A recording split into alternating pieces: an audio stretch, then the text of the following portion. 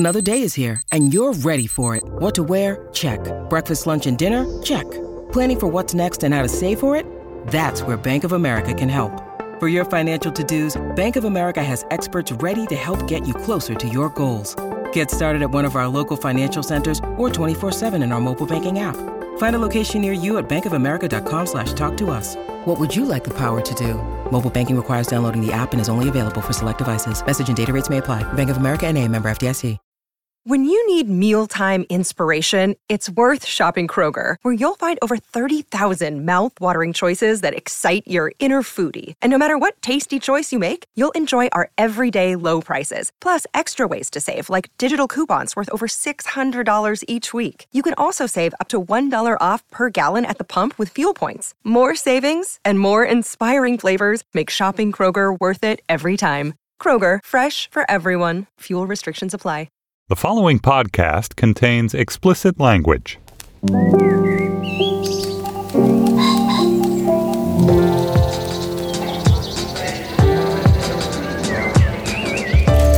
I'm Stephen Metcalf, and this is the Slate Culture Gabfest Epistemological Meltdown Edition. It's Wednesday, September 14th, 2016. On today's show, Atlanta is the new show. It's from creator and star Donald Glover. It's a half-hour comedy that takes place in the Atlanta hip-hop scene. And then, in case after case, hyped results have failed to stand up to scrutiny. The so-called replication crisis in science is getting worse by the minute. We discuss the fate of psychology and the social sciences in general with Slate's own Dan Engber. And then, it's been 20 years since a little movie called Walking and Talking came out. It was a tiny female friendship comedy that was both of its time and, in some respects, way ahead of its time. It's beloved by both Dana and me. We'll discuss Dana Stevens' lovely remembrance of the film. Joining me today is Slate's editor, Julia Turner. Hey, Julia. Hi, Steve. You're in studio today. Am I? It's so nice to have you.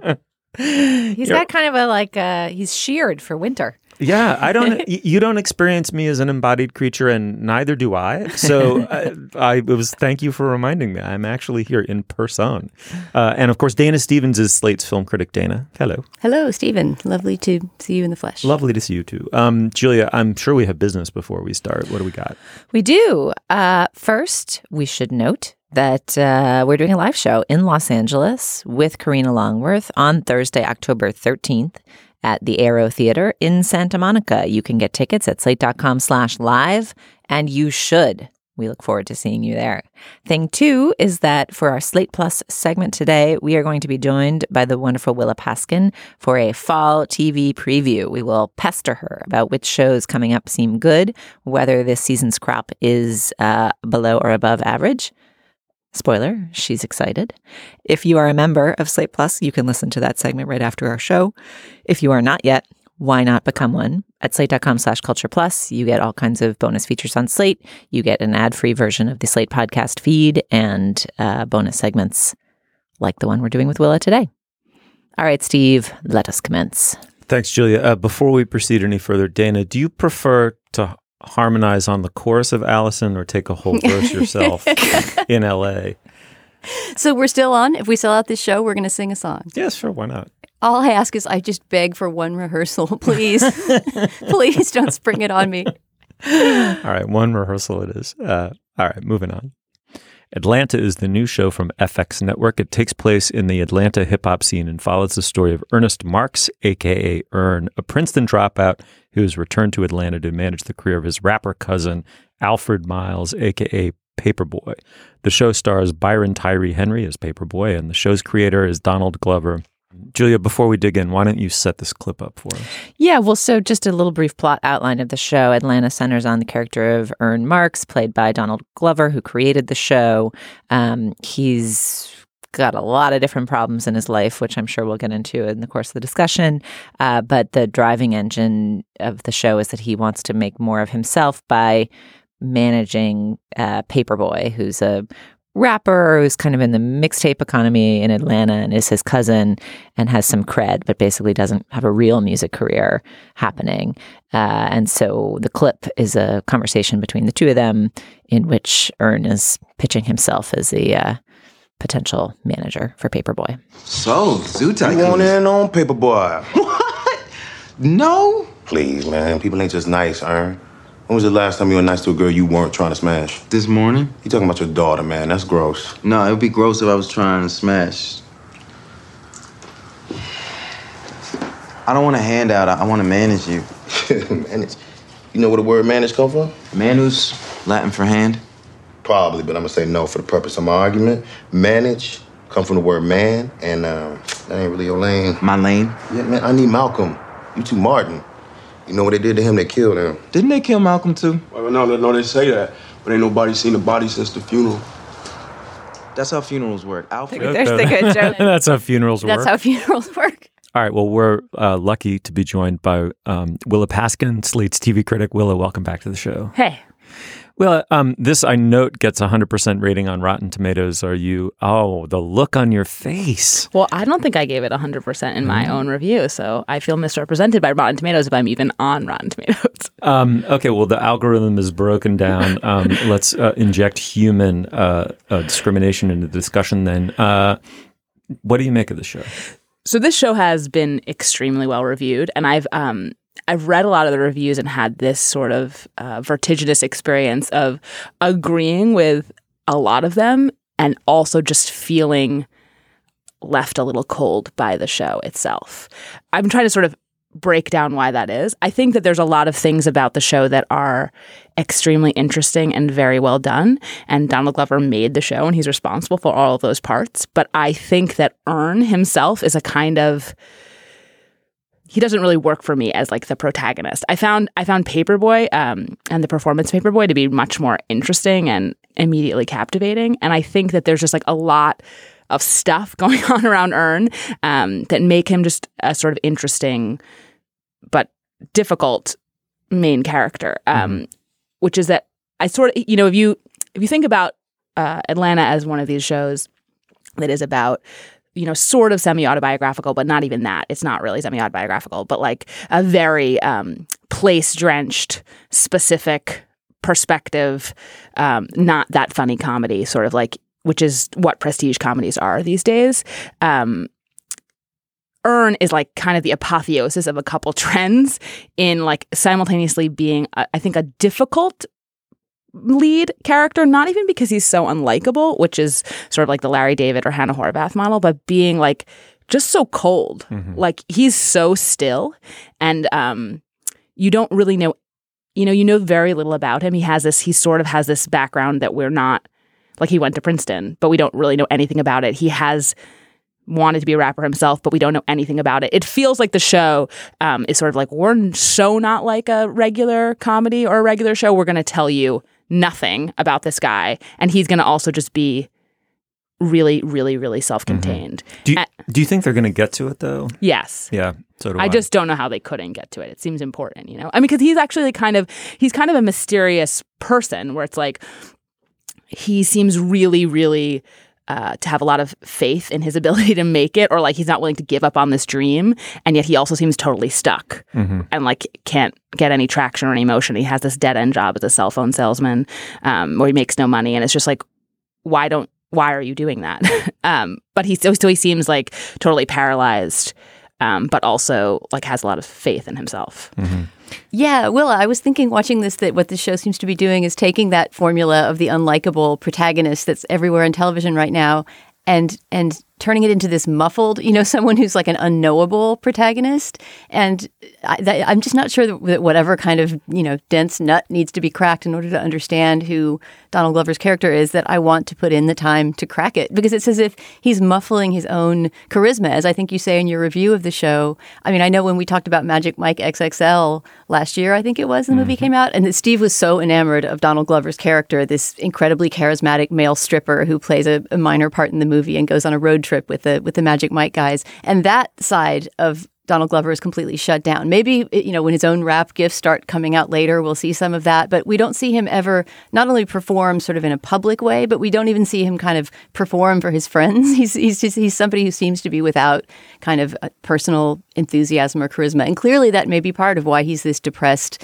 semi-loser who is halfway broken up with his wife and halfway doesn't have anywhere to live and is in this transitional moment in his life. But there's not a lot of investment in making us care enough about him to sort out why. I gotta say, I must have watched a different show.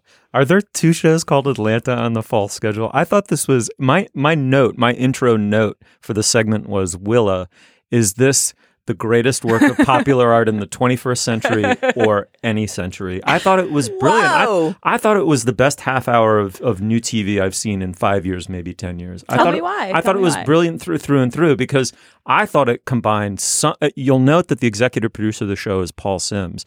So in addition to the, I think, wonderful authorship and absolutely manifest charisma of the star, there's something of the old sensibility of news radio. It's beneath the surface, but it's there. There's a lot of really sharp line delivery in the show. So it combines both the auteur, sort of I'm a loser, authenticity of a lot of this trend in TV that you pointed to between Louis and Lena Dunham, with some real old style 27-page script, deliver the line, sitcom writing that Paul Simms was terrific at. But on top of that, I see his charisma everywhere in this. I think what they're doing is they're setting up the world, and they're setting up his place in between all of the components of the world. And in order to the first thing to do is to get the fresco in place, which includes the incredibly rich vein of him being a Princeton dropout, someone who decided it was in his own best interest to forego an Ivy League education. But we don't know that that's what happened. Well, but his father in the pilot indicates that whatever he does volitionally, and he does with a plan. Also, the idea that there isn't depth there already from the beginning, I think is completely wrong. When he's on the bus and he has that incredible little semi-soliloquy where he says, basically, did God put losers on Earth in order to make the winners? Why can't I stop losing? Yeah, why can't I stop losing? I mean, this is a guy who thinks he's a loser, and he says it with his toddler daughter in his lap, fast asleep, with a beautiful detail. She's, in order to keep her asleep, he's canceled out the ambient noise by putting a pair of headphones on her. But it's not just a pair of headphones. It's a little tiara headphones. And there are so many little loving details in this. I thought it was perfect. A perfect half hour of television. Julia, you got to break the tie here. Did you watch the other three? I have to admit I didn't. Okay. I was put on Earth to make the winners feel like winners. I'm doing a fucking excellent job of it. I watched several episodes of the show. QED. Oh man, I am not a good tiebreaker here. I had trouble figuring out whether this show was like a brilliant new beast, like some kind of griffin, the likes of which I've never seen before, whose beauty I will only learn to recognize the more time I spend with it, or whether it was just a show that like wasn't quite in control of its pitches. Like the stew of different, there's just so many tones at work here. Like there's a realism about a specific city that has echoes of The Wire in some ways, and kind of like the bureaucracy and the realpolitik and the honesty about money. But then there are like crazy hallucination sequences that feel, almost have shades of like Donald Glover's 30 Rock Past, like sort of farcical little sideways bits that are both deep and goofy. And then there's like a stoner comedy laced through it with the character of Darius, who's Paperboy's sidekick, who's very, very, very funny. Like everything Darius says is very funny. And sometimes when he's saying it, you're like, I thought I was watching a different show. Why do you keep poking in from this other show with stoner jokes? But that kind of keeps you on your toes. So it's just this melange. Just like the tone is so scrambled, and I can't quite tell yet whether I think it all is going to amount to something perfect or just a little off. One of the things that I really like about the show is that it is and isn't set in this world of hip hop. Like that's what it's really about, is like it's set in this music world, but actually it treats that as realistically as it would be for most people, which is like, you want to be a musician, like your life is still extremely hard and you can't make any money. So it's like there's nothing glamorous about that, right? Like the actual plot of, I think, the first 4 episodes all revolve around earn having no money. You know, like he can't get out of jail in the second episode because he can't afford to make bail. He spends the fourth episode involved in this sort of wild goose chase because he tried to pawn his phone and is like trying to get more money from that. The third episode is him taking Van on a date that he cannot afford. Like he accidentally ends up in an expensive restaurant. So, and it's not even, you know, sometimes they're at shows, but it's like you don't see them perform. They're in this hip hop world, but nothing about it is flashy or, you know, it's just that they love the music and they also like it's their dream, but that has given them absolutely nothing. I think that's sort of like interesting and realistic, and so not what you expect from a TV show. That's TV shows in general, because they always sort of want to be aspirational. It's like the opposite of Empire, for example. But you know, it's like I have to confess that I have been with this show like really trying to think about my reaction to it, and it's about Donald Glover and like what my relationship to Donald Glover is and how race impacts that. Because I read there was a really good piece on The Ringer about this show that sort of talked about how like Donald Glover has sort of become synonymous with like blurred culture, which is Black nerd culture, and sort of like has this, you know, whether he wants to or not, like has been sort of come to seem sort of like pretentious, and like, you know, people wanted him to be Spider-Man, and that like and in this story it referred to Donald Glover's manager who went on tour with him when he was as Childish Gambino, the rapper, and tells this story about them being at Drake's house, like Donald Glover, his brother, the manager. The Weeknd came up to them and basically afterwards was like, I was happy to be like, oh, you're really Black. I was kind of not sure you're really Black.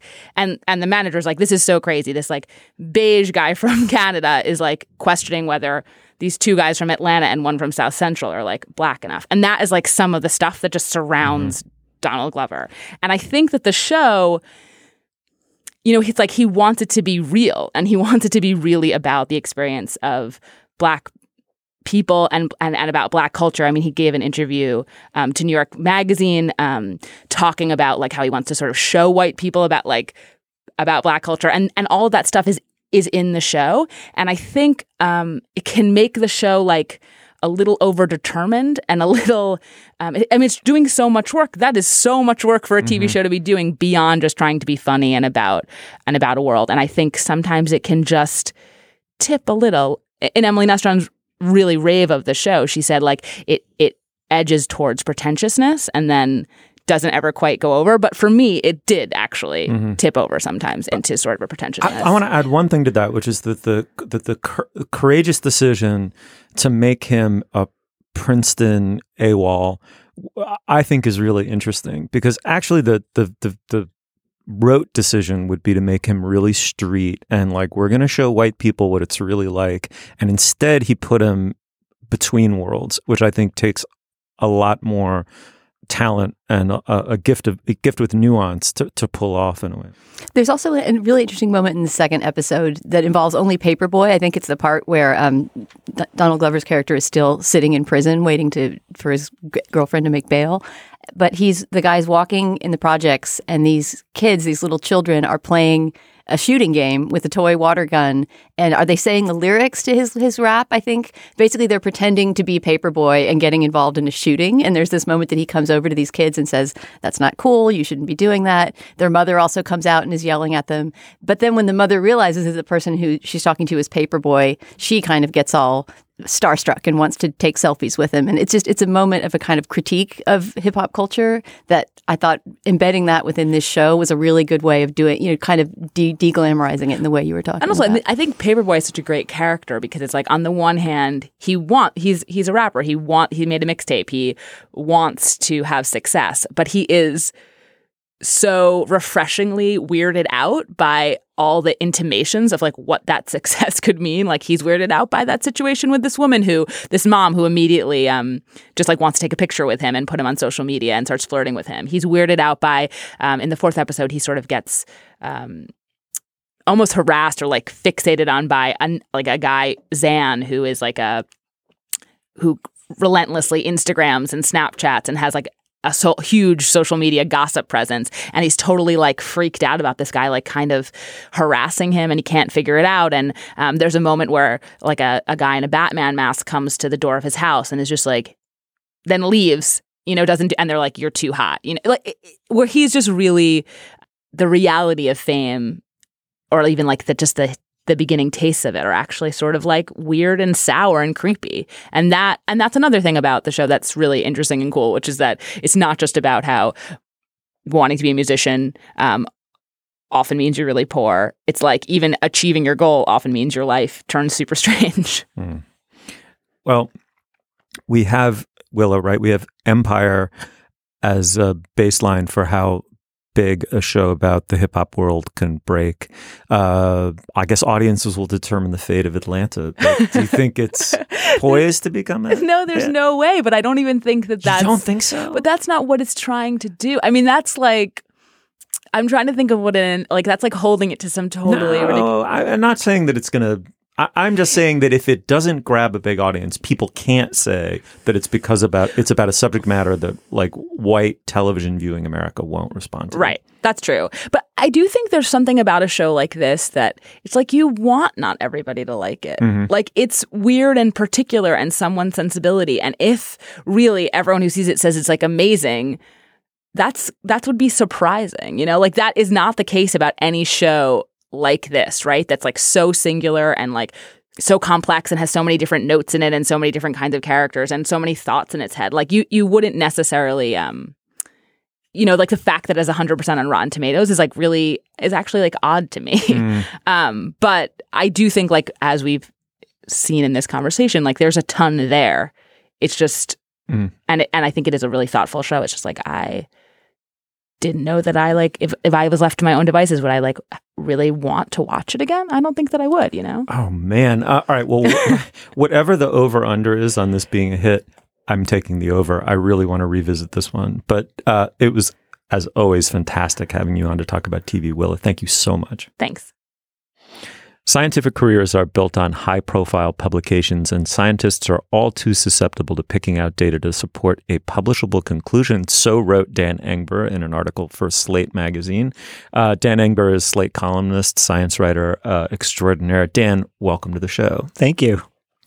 Dan, as a preface to this discussion, talk a little bit about what replicability, what reproducibility is to science, and why this recent discovery that so many papers in the psychology world and social science world in general aren't withstanding careful scrutiny in follow-up studies. Well, I mean, it's kind of the premise of science as a practice and an industry and a profession is that if your work is good enough to make it through peer review and become part of the canonized in the scientific literature, then it is truthful. The effect you found is real, and people can build on that in planning future experiments. And so the idea is that everything is reproducible to some extent, that you could run something like the same experiment and get something like the same result. Now, in practice, it's what does reproducibility actually mean? You can never exactly replicate the conditions of any experiment ever. So you can really get lost in kind of, philosophical and technical discussions. Let's get lost later. And I'm ready to get lost right away. We'll get to lost quickly enough, I'm sure. But first, give us some sense of the scope of the problem and how it's been unearthed. There was actually a project to try to reproduce results from, especially from, I would think, hyped or publicly well-known studies, and it's revealed what percentage of failures? So, everyone wants to know the scope of the problem. So Brian Nosek, a psychologist, started something called the Reproducibility Project for Psychology. He and many collaborators tried to recreate 100 different studies chosen from a bunch of psychology journals. And there are lots of different ways to interpret their results, but generally they found that 30, 40% were reproduced. But it's kind of a subjective thing. Again, I don't want to get lost in the weeds, but from the get-go, there are people who say, oh, no, look at you're misinterpreting it. Really far more than 40% replicated, or the fact that you failed to reproduce this experiment, maybe it's your fault, not the original experimenter. So it's hard to say, but 40%, I think I've thrown that number around in my stories. And roughly where do you think the problem lies? It's not a simple case of falsification or out-and-out corruption.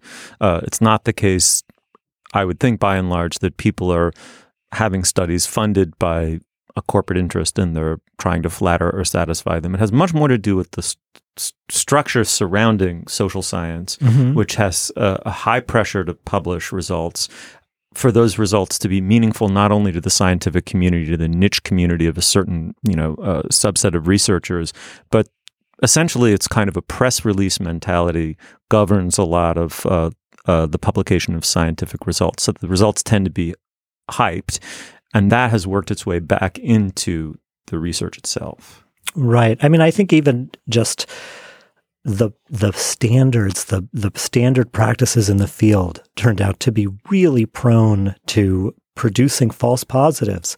So about 5 years ago, a researcher named Daryl Bem put out a paper using what were totally reasonable approaches to running experiments and doing statistical analyses, and he proved the existence of ESP. And that made everyone really uncomfortable. There was a paper that came out shortly after that called False Positive Psychology, which showed very clearly that certain very standard methods could just turn up totally ridiculous things. And that's when people really said, okay, we have this ESP finding that passed peer review that is seemingly legitimate if you believe in what the field has been doing for years and years. And now you have this other paper that's showing very explicitly how this can all go wrong.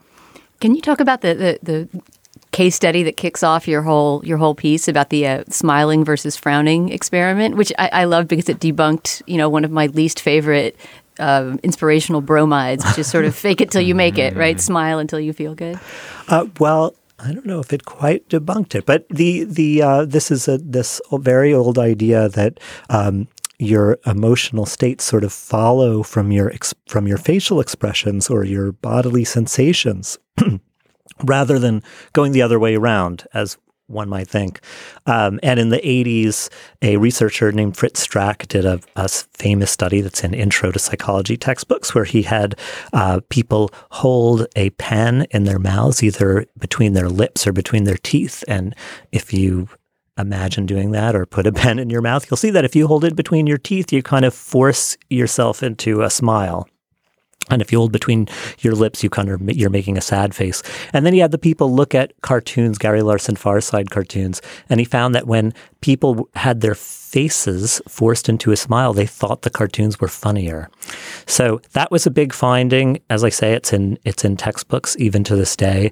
Lots of research followed on that, putting pens in people's mouths. And the idea of putting the pen in your mouth is that you don't know that you're being asked to smile or frown, is the idea. Right, because you could imagine that, if you smile, it makes you happier, but maybe that's, whatever the motivation that led you to smile is also made you happier, or you knew you were supposed to feel happy, or maybe even to make yourself smile at the instructions of an experimenter, you thought of something that made you happy. So the idea here was, what if we could really isolate the facial expression from any inner state? Just, you don't even know you're smiling. The people in these experiments don't realize that their mouth is in a smile. So that was the importance of the finding in 1988. And a recent huge attempt to replicate this study came up with nothing. I don't know whether to smile or frown. I mean, so you've written this wonderful piece for us about the smiling study, and in March you wrote a piece about another trademark study that's been cited many places that ran into replication problems, which is the theory of ego depletion, or the marshmallow test, or the idea that that the willpower it takes to make decisions that demonstrate good judgment but require some restraint of impulse is finite, and that we must shepherd it safely and guard it closely, and once it's drained, be aware of the need to replenish it. You have to rest to replenish your willpower before you use it again. Yes. That was also something that was thought to be well established, cited very frequently, cited even over into the kind of journalistic sphere that covers this kind of work, that they had a lot of difficulty replicating. And reading these pieces of yours, my question as a non-scientific layperson is like, what the fuck? Is psychology just made up? Like, is science just like an elaborate set of manners that people perform for one another to convince each other that various things are true? Yes. But is like is it possible to actually glean knowledge based on the scientific method? That's my light question for you. I would say yes and yes. Yeah, I mean each science is each field and subfield within science has its own sort of community standards for even something as simple as, how many subjects do you need to run to have proved your point? There was Ed Young just wrote a piece about replication issues in The Atlantic, and he's talking about some psychology studies, and he quotes someone saying, "This would never fly in political science." It's one of these, I think, studies of how to change people's minds. That would just be laughed out of the room if someone tried to publish that study. Well, that's just because there are different standards. If you're doing, brain scanning research, you need 10 people. If you're doing a social psychology study, typically you would have like 50 people, or historically you would have that. And if you're doing some other kind of study, you would have 200. So yeah, there are customs and manners, and one would hope that those are related to. But Dan, I have to interrupt. I'm very surprised to hear you describe the number of subjects for a study. To hear you say that that's based in custom and not some sense of how you actually get true results from using the experimental method, right? I mean, it's like the disciplining factor there should be truth, right? Not the customs of a subfield in science. Right. Yeah. So part of it, there are kind of arcane statistical questions. How many subjects do you need to test given, how noisy the signal is that you're looking for to get a convincing answer? And there seem to be real problems in psychology from the last 20 years, let's say, in how researchers were assessing or whether they were even thinking about that question. Is my study powerful enough to find something real? Yeah. So I think that's an example of a custom, and it's a bad custom that needs to be abolished, that we can use this number of subjects and do this kind of statistical test. But there are practical issues, too, for the brain scanning stuff. You do 10 people because you're using a hugely expensive piece of equipment in a hospital. So there are practical constraints and kind of theoretical issues here, and people get it wrong sometimes. Can I ask? Okay, so the pieces you've written for us thus far focus around psychology, which seems particularly complicated because of this human factor. The replication crisis is contained to psychology, or is the sort of manners and mores question, like, are physicists and chemists and economists? Well, right, but economists you put in the mushy pile already. Like, I sort of assume that economists don't put themselves in the mushy pile. Well, that's the whole pathos of being an economist. But let's get to the furry the boundary questions in a sec. But just like, okay, you focused on psychology. Does it zoom all the way out to the hard sciences, or is it focused on these mushy ones? It zooms out at least to biomedical research. It's unclear how far it zooms out, but there's a lot of evidence that that there are false results littering the medical literature. I think psychologists are really well prepared to self-examine because they are psychologists. I mean, one of the funny things about this is that a lot of these psychology effects that are now in question are these things about the incredible power of the unconscious mind. So we had, a resurgence of belief in the influence of the unconscious in the last 20 years. And many of these things, like this willpower thing you talked about, or the social priming effects, the idea that if someone says some words to you that make you think of old people, you'll feel like an old person and you'll act like an old person. These kind of like they are unbelievable. And so now there's a bit of a backlash and saying, well, they're unbelievable because they aren't true. But then when you think about what would lead all those false positives to make their way into the literature, all of the explanations are psychological ones about hidden bias on the parts of experimenters.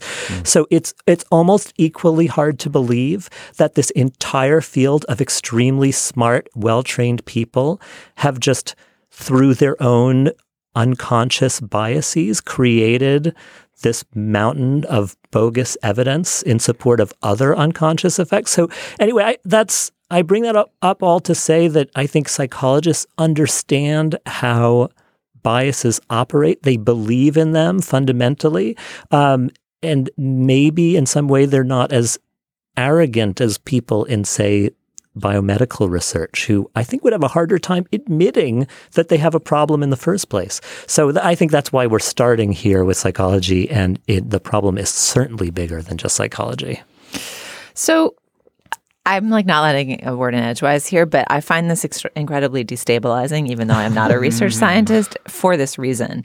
So many important things are at stake in our politics and culture that are predicated on people understanding knowledge delivered to us by science.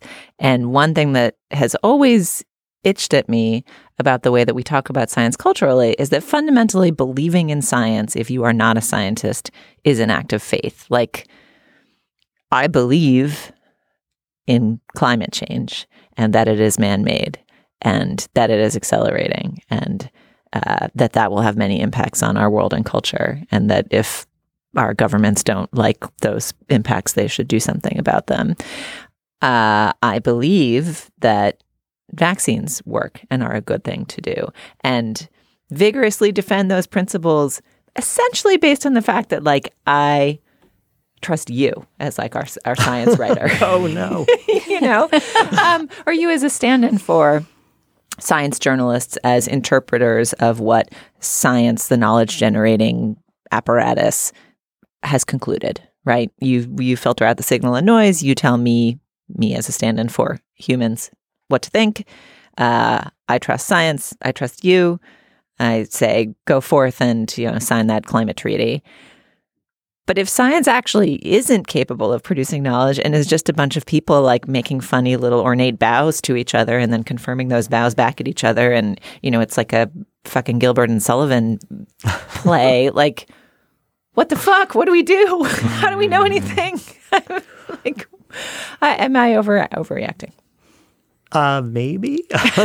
I mean, the fact that it's good, right? So if it turns out that ego depletion is not a real thing, and there's been a lot of time wasted pursuing that particular line of research, it's good that we now know that we shouldn't do that anymore, and now we can do better research on more important things. So, but can we? Do we know how to do research? Yeah, I mean, some of these. So specifically in, say, social psychology, some of these practices that were in widespread use taught to graduate students in 2010 are going to disappear. Like what? Like what kind of practice?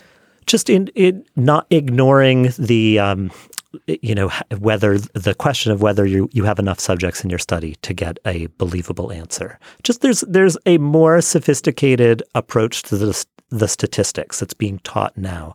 I think that is unambiguously a positive change that will lead to better, truer results starting now and going into the future. I mean, it's still troubling, though, because you have this past that you have to deal with where, it's going to be such a huge effort to comb through all of that past work and figure out what's true and what isn't. I don't think there are automated ways to do it. So you just have to go through, bit by bit and try to reproduce. So there's cause for distress, but it's not like we can't believe anything anymore. And the new version of psychology is going to be just as, empty-headed and based only on custom and convention as the old. I think that caricatures both the old and underestimates the new.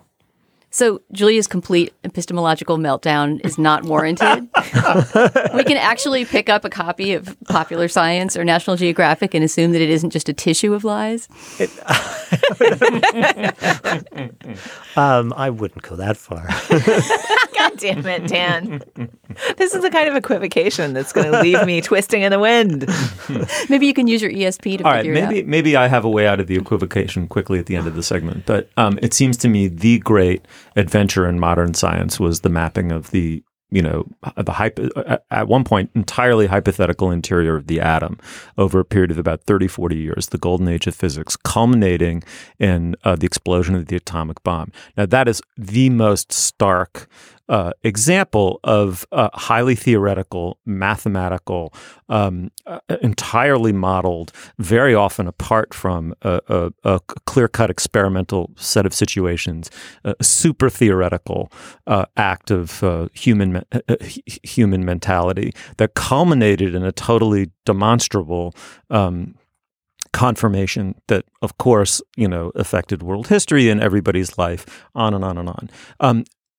A shorter way of putting it would be, if we're willing to accept as our baseline for truth a kind of pragmatic insight into what makes something true, which is that it has utility and a demonstrable utility, as opposed to assuming that there's a completely pure, neutral, non-human standard for establishing something as true, counterintuitively, we may be able to hold science and social science to more rigorous standards because utility lies outside of the purely customary kabuki that happens between scientists and subfields. If you actually ask, well, we know science X gives us a cell phone. It gives us this perspicuous human utility. Therefore, it has truth value because it has utility value. I don't think that sends us down an epistemological labyrinth. It doesn't send us in the direction of Jacques Derrida. It sends us in the direction of Niels Bohr and Einstein. I think, and they were very sophisticated about the relationship between mathematical models, the actual, supposedly empirical interior of the atom, and human utility and epistemology. They weren't complet majors about it, but they were also supremely sophisticated about it. Isn't that one way to bring us out of the epistemological tantrum that Julia's having? Yeah, I totally agree. I mean, science works, right? I mean, we can blow people up. That was the two-word version of what I just said. Yeah, and we can. I think I think it's really important. The danger to me is wasted time and sometimes wasted money on bad policies.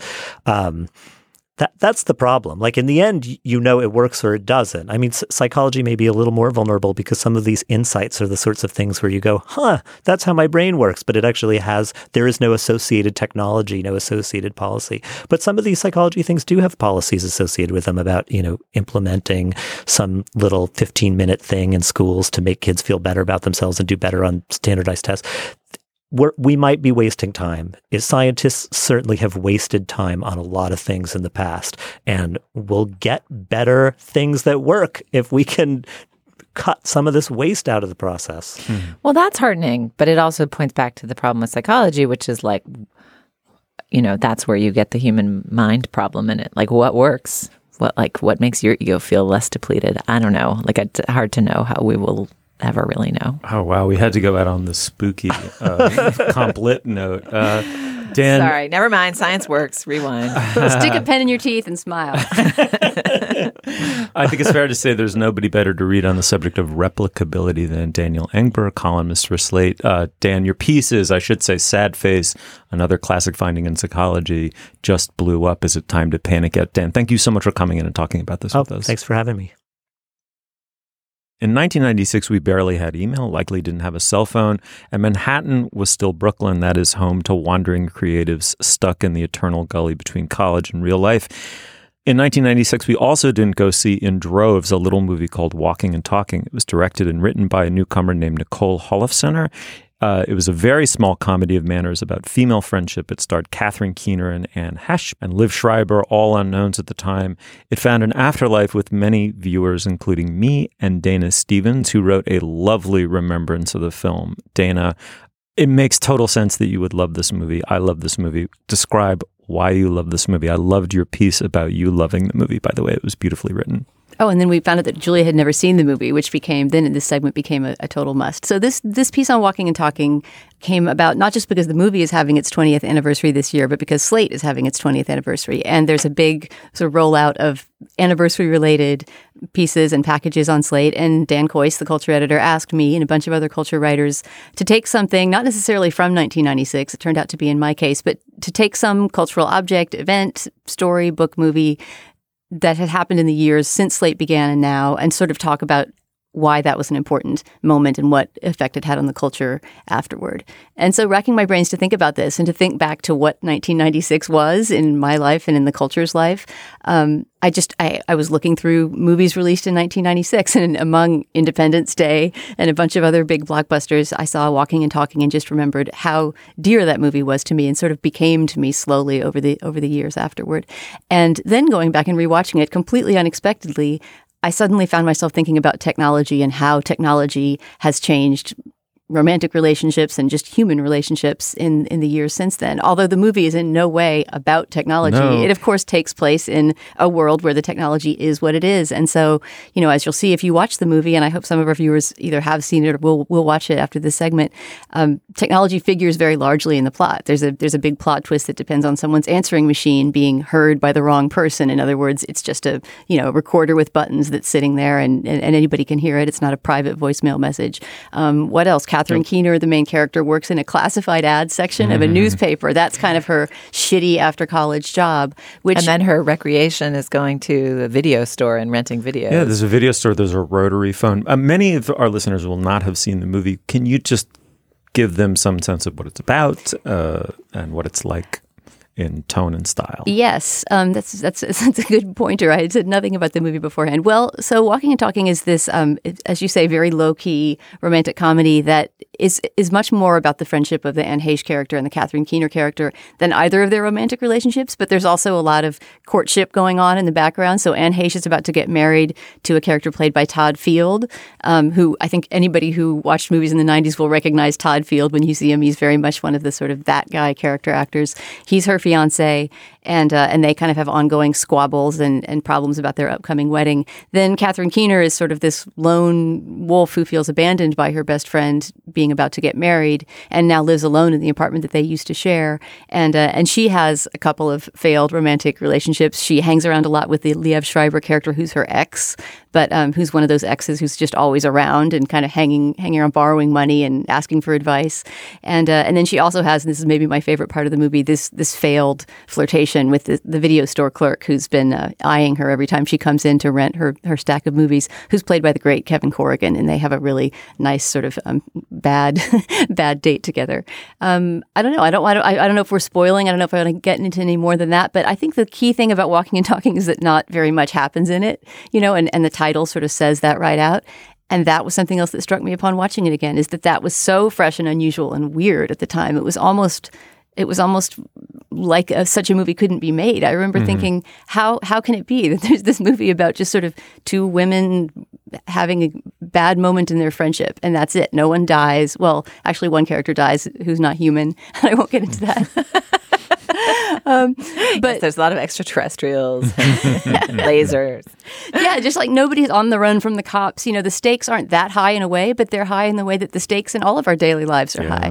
It's momentous. I mean, the two most surprising things about the movie, one I didn't know until I read your piece, was that it for how superficially it might seem like a movie with a lot of ad-lib scenes or it feels slightly underwritten. In fact, it wasn't underwritten. It was a script that she had worked on for years to make precisely as she wanted it to be. It's not an ad-libbed film at all. And the second thing is just how momentous the movie I think really is. You have to watch it in its totality to get that.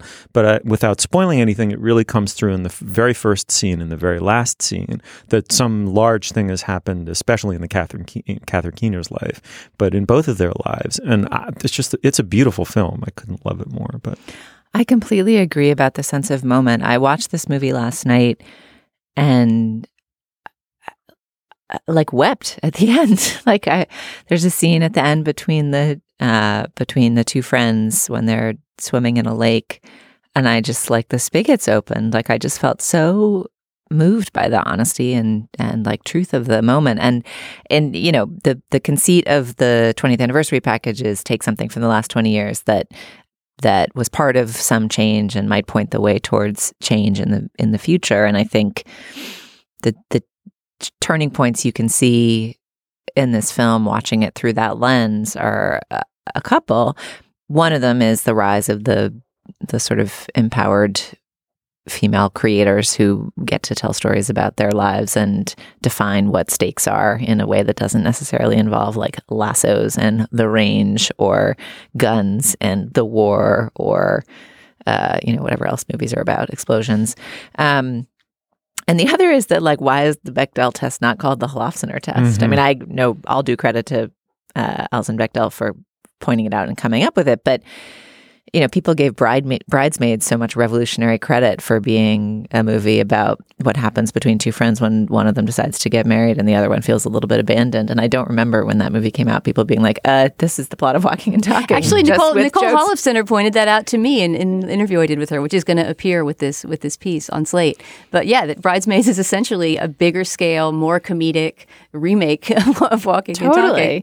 Totally, with Leslie F. Schreiber, sadly.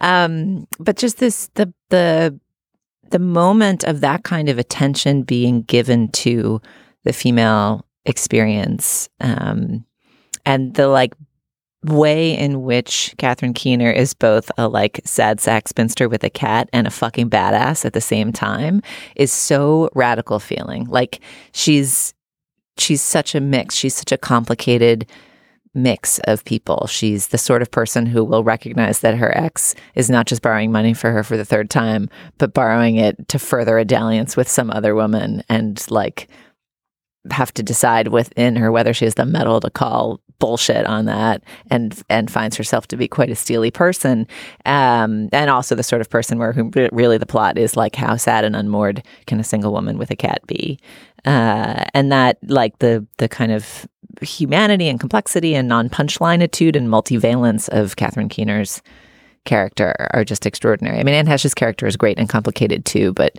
to me, Keener's performance is the centerpice. And Keener is the revelation of this movie. She had done small things before, but this was the first time I remember seeing her, certainly the first time of her playing a lead, and just something about her sensibility and Nicole Holofcener's mesh so perfectly. She's been in every one of her movies, usually playing the lead, and it really is that ability she has to kind of turn on a dime between someone who's vulnerable and needy in this movie to suddenly somebody who's just a wisecracking broad who's hilarious. And as long as we're talking about that Quicksilver quality of her character, I think we have a clip that illustrates that really well, where she is sitting, Catherine Keener's character, Amelia, is sitting and talking to her ex, played by Liev Schreiber, and it comes up, the subject comes up, why did we break up in the first place? What went wrong? Okay, I know you and I never really talked about it. I mean, not really, but what went wrong with us? I mean, did I do something horrendous to, like, turn you off? Come on, I can take it. What was it? You made me too important. But you were important to me. But too important, you know? Like I was everything. You weren't everything, Andrew. I know. But you had this way of making me feel like that. Great. That's great. You know what? I'm gonna leave because I don't even know how to do this. So I'm gonna go. Okay, bye. Amelia, wait. No, it's not like that. Just would you wait? Now you can call back Virginia. Fucking, and then the Liz Phair cue. My God. Well, that's something we haven't even gotten to, but the soundtrack to this movie is incredible. Billy Bragg did the soundtrack. He both wrote some of the incidental music, and some of his pop songs are used. So the opening and the closing are both just these utter pop gems by Billy Bragg. Totally agree. Also, in the background of the scene was Yo La Tengo before they hit the Liz Phair cue. Yeah, also Liev Schreiber is so great in this movie. And Liev Schreiber has played like a jillion roles in his life, but somehow his Marty Baron in Spotlight is so indelible for me that somehow I was imagining this whole movie as like Marty Baron's childhood. Like, I got very confused watching it. It's hard to imagine Marty Baron had it as aimless a mid-20s period as that character. I very much doubt that Marty Baron borrowed as much money or watched as much video porn. Right, or borrowed money from his ex in order to have phone sex with his new girl. I mean, there's Andrew really pushes it, but he's one of those kind of lovable loser characters. I don't know. I mean, I have no perspective on this movie because I really do feel like it's probably in my top 10 favorite movies in the world. And that says nothing necessarily about its objective quality, but it has such a voice and it has such a sweet spirit. It's such an exciting debut, too. And I feel like it's from an artist who really delivered on that promise. You know, she's made very few movies, but she's always just done her own thing. They're always good. What was her second movie again? I don't know what order they came in. But the one after this was Lovely and Amazing. Yeah, Lovely and Amazing. I actually really love Lovely and Amazing. When I saw it, I thought I liked it more than Walking and Talking. But yeah, everybody may have their favorite. And maybe not everybody thinks that Holof Center is the great writer-director that I do. But I'm always sort of amazed when she's not adduced on, the list of America's best working director. Okay, since this is just like a sweet bouquet of violets to Nicole Holofcener, can I raise a devil's advocate counter argument just for the sake of spirited debate? Of course. Is this movie really so important? There were like all kinds of cute small indies in the 90s. There was this whole wave, independent cinema, just a bunch of small, smart New Yorkers, the canvas of their lives, portrayed. My devil's advocacy is shaking under my Can you throw out another title that you think had... What's the one with the... Noah Baumbach movies. Well, kicking and screaming. Walking and talking and kicking and screaming. Would be the companion one, but what was the 90s? I mean, yeah, no, definitely. There were hundreds of them. House of Yes. I mean, 30 of them starred Parker Posey. Well, like my whole, teenage self-identity was that I, went to see them at the indie movie in Boston or, whatever. I went to a litany of such things, although not this one. But, why make the case for the specific import of this as out of that trend of smaller movies that had a more hyper-realism about people's lives, and some others of them had women in interesting roles. I don't know. I don't have a huge case to make, actually, Julie. And I'm not saying, for example, that the indie aesthetic or the idea of making a film about female friendship was invented by Nicole Holofcener. But there's a confidence to this debut. There's a feeling about this debut that it's small and modest and quiet, and yet completely confident and potent. Like it's modest and a fucking knockout punch at the same time. I mean, to me, that's the experience of it. Is you get sucker punched by it because it feels so small, and then you're floored. Totally right. It has the courage of being holistic about its power. So no individual scene is meant to show off her talents as a writer, or her wit, or her edginess, or whatever stupid euphemism was prevalent back when this movie showed up, and that takes huge confidence that people will watch it all the way through and then feel the force of the sucker punch. Right. I mean, Kicking and Screaming is about the Eric Stoltz character's crisis, right? And everybody else is kind of a prop. As I remember the movie, everybody else figures into his crisis in some symbolic way. I don't feel that this movie has... that it instrumentalizes its characters in the way that many of those indie comedies we're talking about do. Beautifully put. The essay is wonderful, Dana. It's really quite good, as is the movie. I hope people watch it and read Dana's piece. And watch my interview with Nicole, which was really fun to get to talk to her by Skype. It's a video feature. Well, there's just going to be a little embedded interview with her. So. Oh, cool. Excellent. Yeah, I think she was surprised and delighted that 20 years later somebody wanted to talk about her movie. So. Superb. All right. Well, I'm told, the producer tells me in my ear that the piece actually is called The Vagina Music of Walking and Talking. It's Dana Stevens' work in blue again. Hey, that's a citation from the script. It's Nicole, not me. Yeah, it says you. Anyway, it's a great piece. Check it out and let us, please watch the movie. Please read the piece and tell us what you thought of it at facebook.com/culturefest. All right, moving on. Now is the moment in our podcast where we endorse Dana. What do you have? Yes, I'm going to endorse a show that was recently put in its entirety on Netflix that's related to a years ago endorsement I did. Do you guys remember when I talked about Bob Ross and the joy of painting? And watching Bob Ross clips on YouTube? I remember Bob Ross. I'm not sure I remember you talking about Bob Ross. Did the both of you grow up with Bob Ross? Am I the only person who didn't? No, I definitely did. Yeah. I mean, I encountered him on the occasional channel flip, but I was never desperate enough to land on it. Oh, God, it Or was so stoned enough. mesmerizing. So Bob Ross, for those who don't know, although apparently everyone in the world has some exposure to him prior to their adulthood except me, was this guy who hosted a show called The Joy of Painting on PBS and PBS-related public stations, I think, in the 80s and 90s. I think it was from 1983 to 1994 or something like that. And it was a half-hour format. He had this special technique, the wet-on-wet technique, where you would put liquid kind of primer on your canvas first, and then you just see him make an entire oil painting, which he's probably reproducing. Once you've been watching for a while, you can see that he glances off screen. I think it's a painting that he's already done that he's essentially copying, or else he wouldn't be able to do it in half an hour.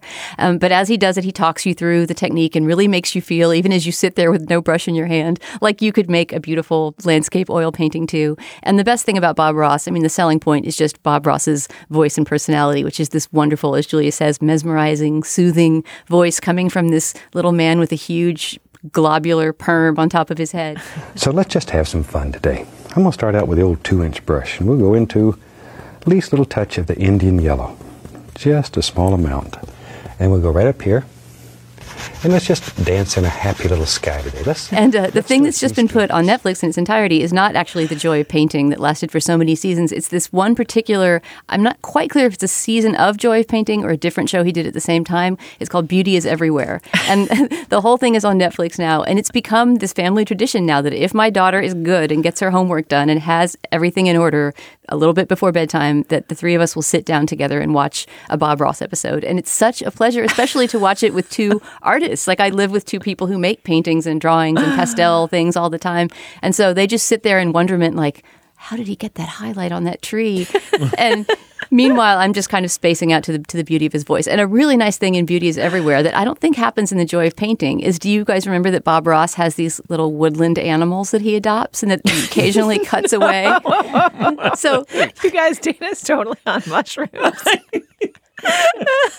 Bob Ross makes you feel like you're on mushrooms. It's he really crazy. does. So this particular season of Beauty is Everywhere, my daughter told me this, and I thought she was making it up because it was too adorable to be real. But she said, "Oh, have you seen any of the ones yet with Peapod the pocket squirrel?" So Peapod the pocket squirrel is this little baby squirrel that Bob Ross has somehow befriended enough that it will sit in his pocket, not while he paints, but it's sort of a cutaway. And so as he's painting and adding the highlights to his pine trees, he'll say, "Let's just visit my happy little friend Peapod."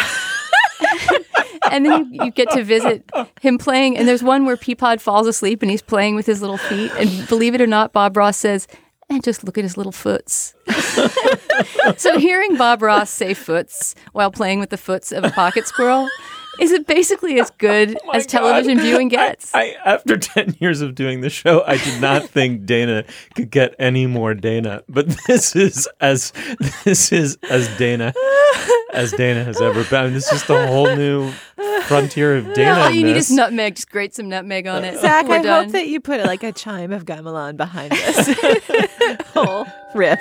To go with the ketamine. No one can even hear you guys because they turned off the podcast and ran to their televisions to go watch Peapod the pocket squirrel. Oh my god! Oh my god! If I ever started talking about Peapod the pocket squirrel, I'd walk out of here in cuffs. Oh my god!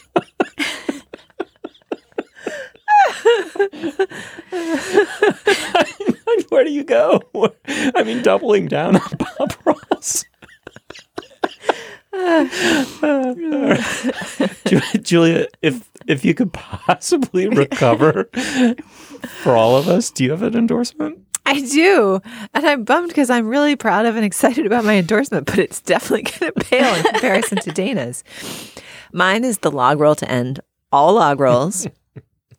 I want to endorse Slate.com, our mothership. Oh, the Slate site. Oh my god! Oh my god! That I didn't think Julia could get any more Julia. It's a log roll. It's a Paul Bunyan-sized log roll. Well, no, give me a minute here. So we talked about Dana's wonderful piece for our 20th anniversary package, but I wanted to pause to shout out for our listeners our birthday and a couple of the cool things that we're doing around it.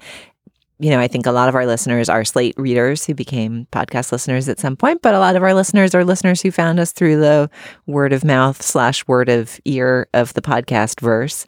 But Slate has been around for 20 years as of this past June. We're celebrating this month with a bunch of pieces about the next 20 years. So interesting things that happened on Slate's watch, among them the release of Walking and Talking that might indicate something about where we're headed. We're also going to have in Slate Plus a whole bunch of flashbacky, more navel-gazy, classic anniversary package type stuff about the dawn of Slate and where were we then and what kind of weird overalls we wore to the retreat in 1999 and whatever the hell sort of navel-gazy stuff we might do.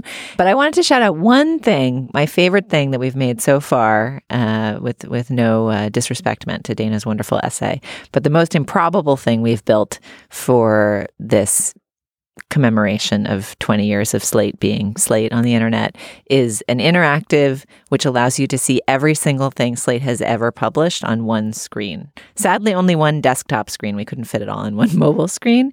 But essentially, we've built this histogram that shows how many things we published every year. Every single piece is represented by a single pixel, and you can mouse over the interactive and see the headlines of all those pieces. And so you can see kind of 20 years of the internet talking. You can eavesdrop on 20 years of smart people on the internet talking, and what was the sort of thing that even seemed like an interesting point to make in 1998, and what was the sort of thing that became a preoccupation in October 2001, and or some less charged month like, I don't know, April 2007. Maybe April 2007 was also charged. I can't remember what happened in April 2007. But I just, one of the things about working on the internet and having worked at Slate for more than a decade and I've been here for 13 years now, is that it feels infinite. It feels like you're just pouring information into this infinite pool of Slateness, which lives in the infinity of the internet. But it's actually finite. By the time that I wrote my intro, we'd published exactly 152,000 odd items, and we managed to capture them all on one page. And all the vicissitudes of the internet are there. Some of them are broken, and some of them seem old-fashioned or outdated in various ways. And there's a lot of gems from my interlocutors here. A lot of Metcalf gems there. A lot of Dana gems. Steve, you got a shout out in Nathan Heller's piece yesterday. I'm not sure if you saw. Did I? Oh, I didn't notice that. Yeah.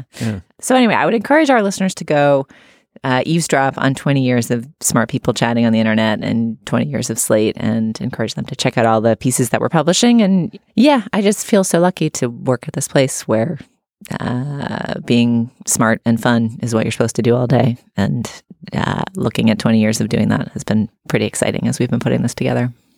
I have a question. Over how long a period are these things going to be rolling out? For the rest of September, next 3 weeks. So it's like a month-long birthday celebration? Yeah, basically. After 10 years of Julia Turner, I've learned something new about you this morning. What's that? You mispronounce finite. Finite.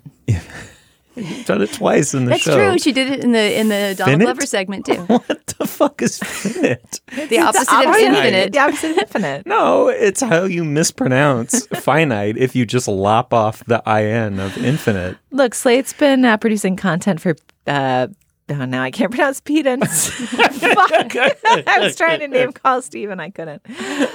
Well, maybe that's the most Steve moment, to take my mushy reminiscence and sting it with a glancing arrow. But yeah, finite. Maybe we can agree to disagree, or am I just wrong? I don't know. We'll have to look that one up. I wonder if some bizarre medievalist somewhere in the bowels of a forgotten university pronounces it finite, in which case you're free to keep doing it. Phew. All right. What's your endorsement, Steve? It's the easiest endorsement of fun I've probably ever given, because the first is, people ask me for these recommendations for the Hudson Valley and for the town of Hudson in particular. I love Hudson. Hudson's a fun place to while away a weekend and even move to and live. But there isn't a restaurant. I find it's very hard for me to recommend a place to go to dinner that I really wholeheartedly love. Well, one has opened in Hudson. It's called Lil Deb's Oasis, LIL'. Lil Deb's Oasis. I have to say, it's a great restaurant. They describe it as tropical comfort food. It's kind of a Caribbean restaurant. It's great. It's just a great local joint of the kind you would think for all the hype Hudson would have had as recently as 12 years ago, and they're finally getting it now. But it's a wholehearted recommendation. It's a great place to spend. I like that name. That name is weird.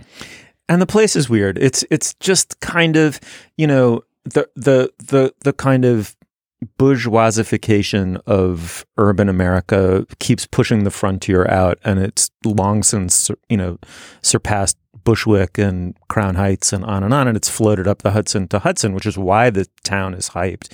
And it never gets the mix quite right. It never feels like it's balancing its newness against its bourgeoisness quite. It's always weird and off. Like people, basically what it comes down is people throw too much money at something or too little creativity or both. And it just, that's why I haven't been able to, but anyway, this place gets it somehow exactly right. I really love it.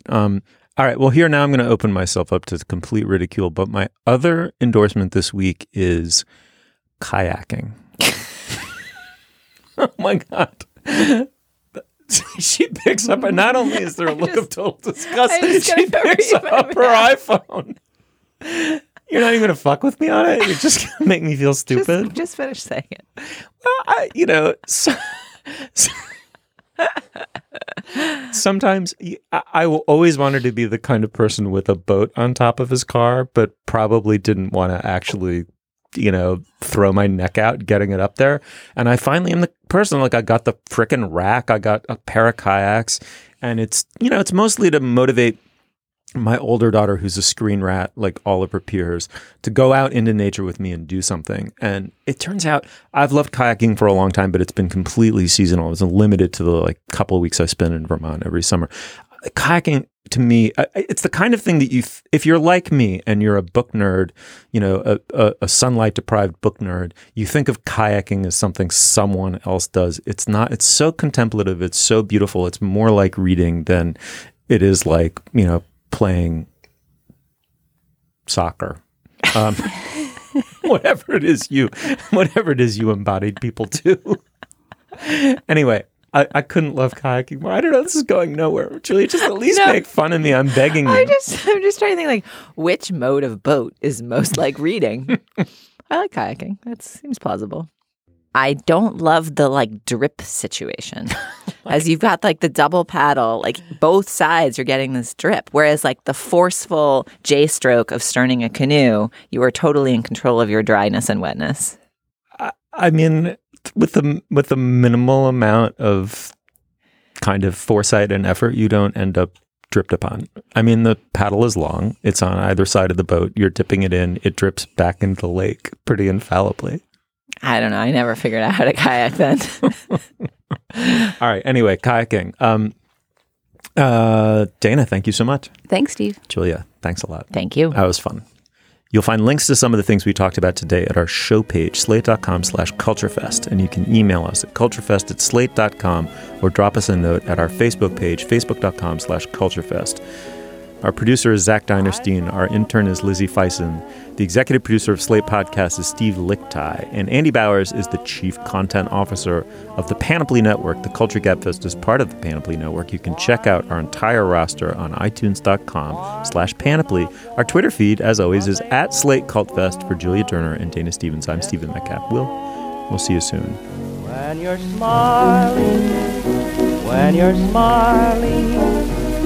the whole world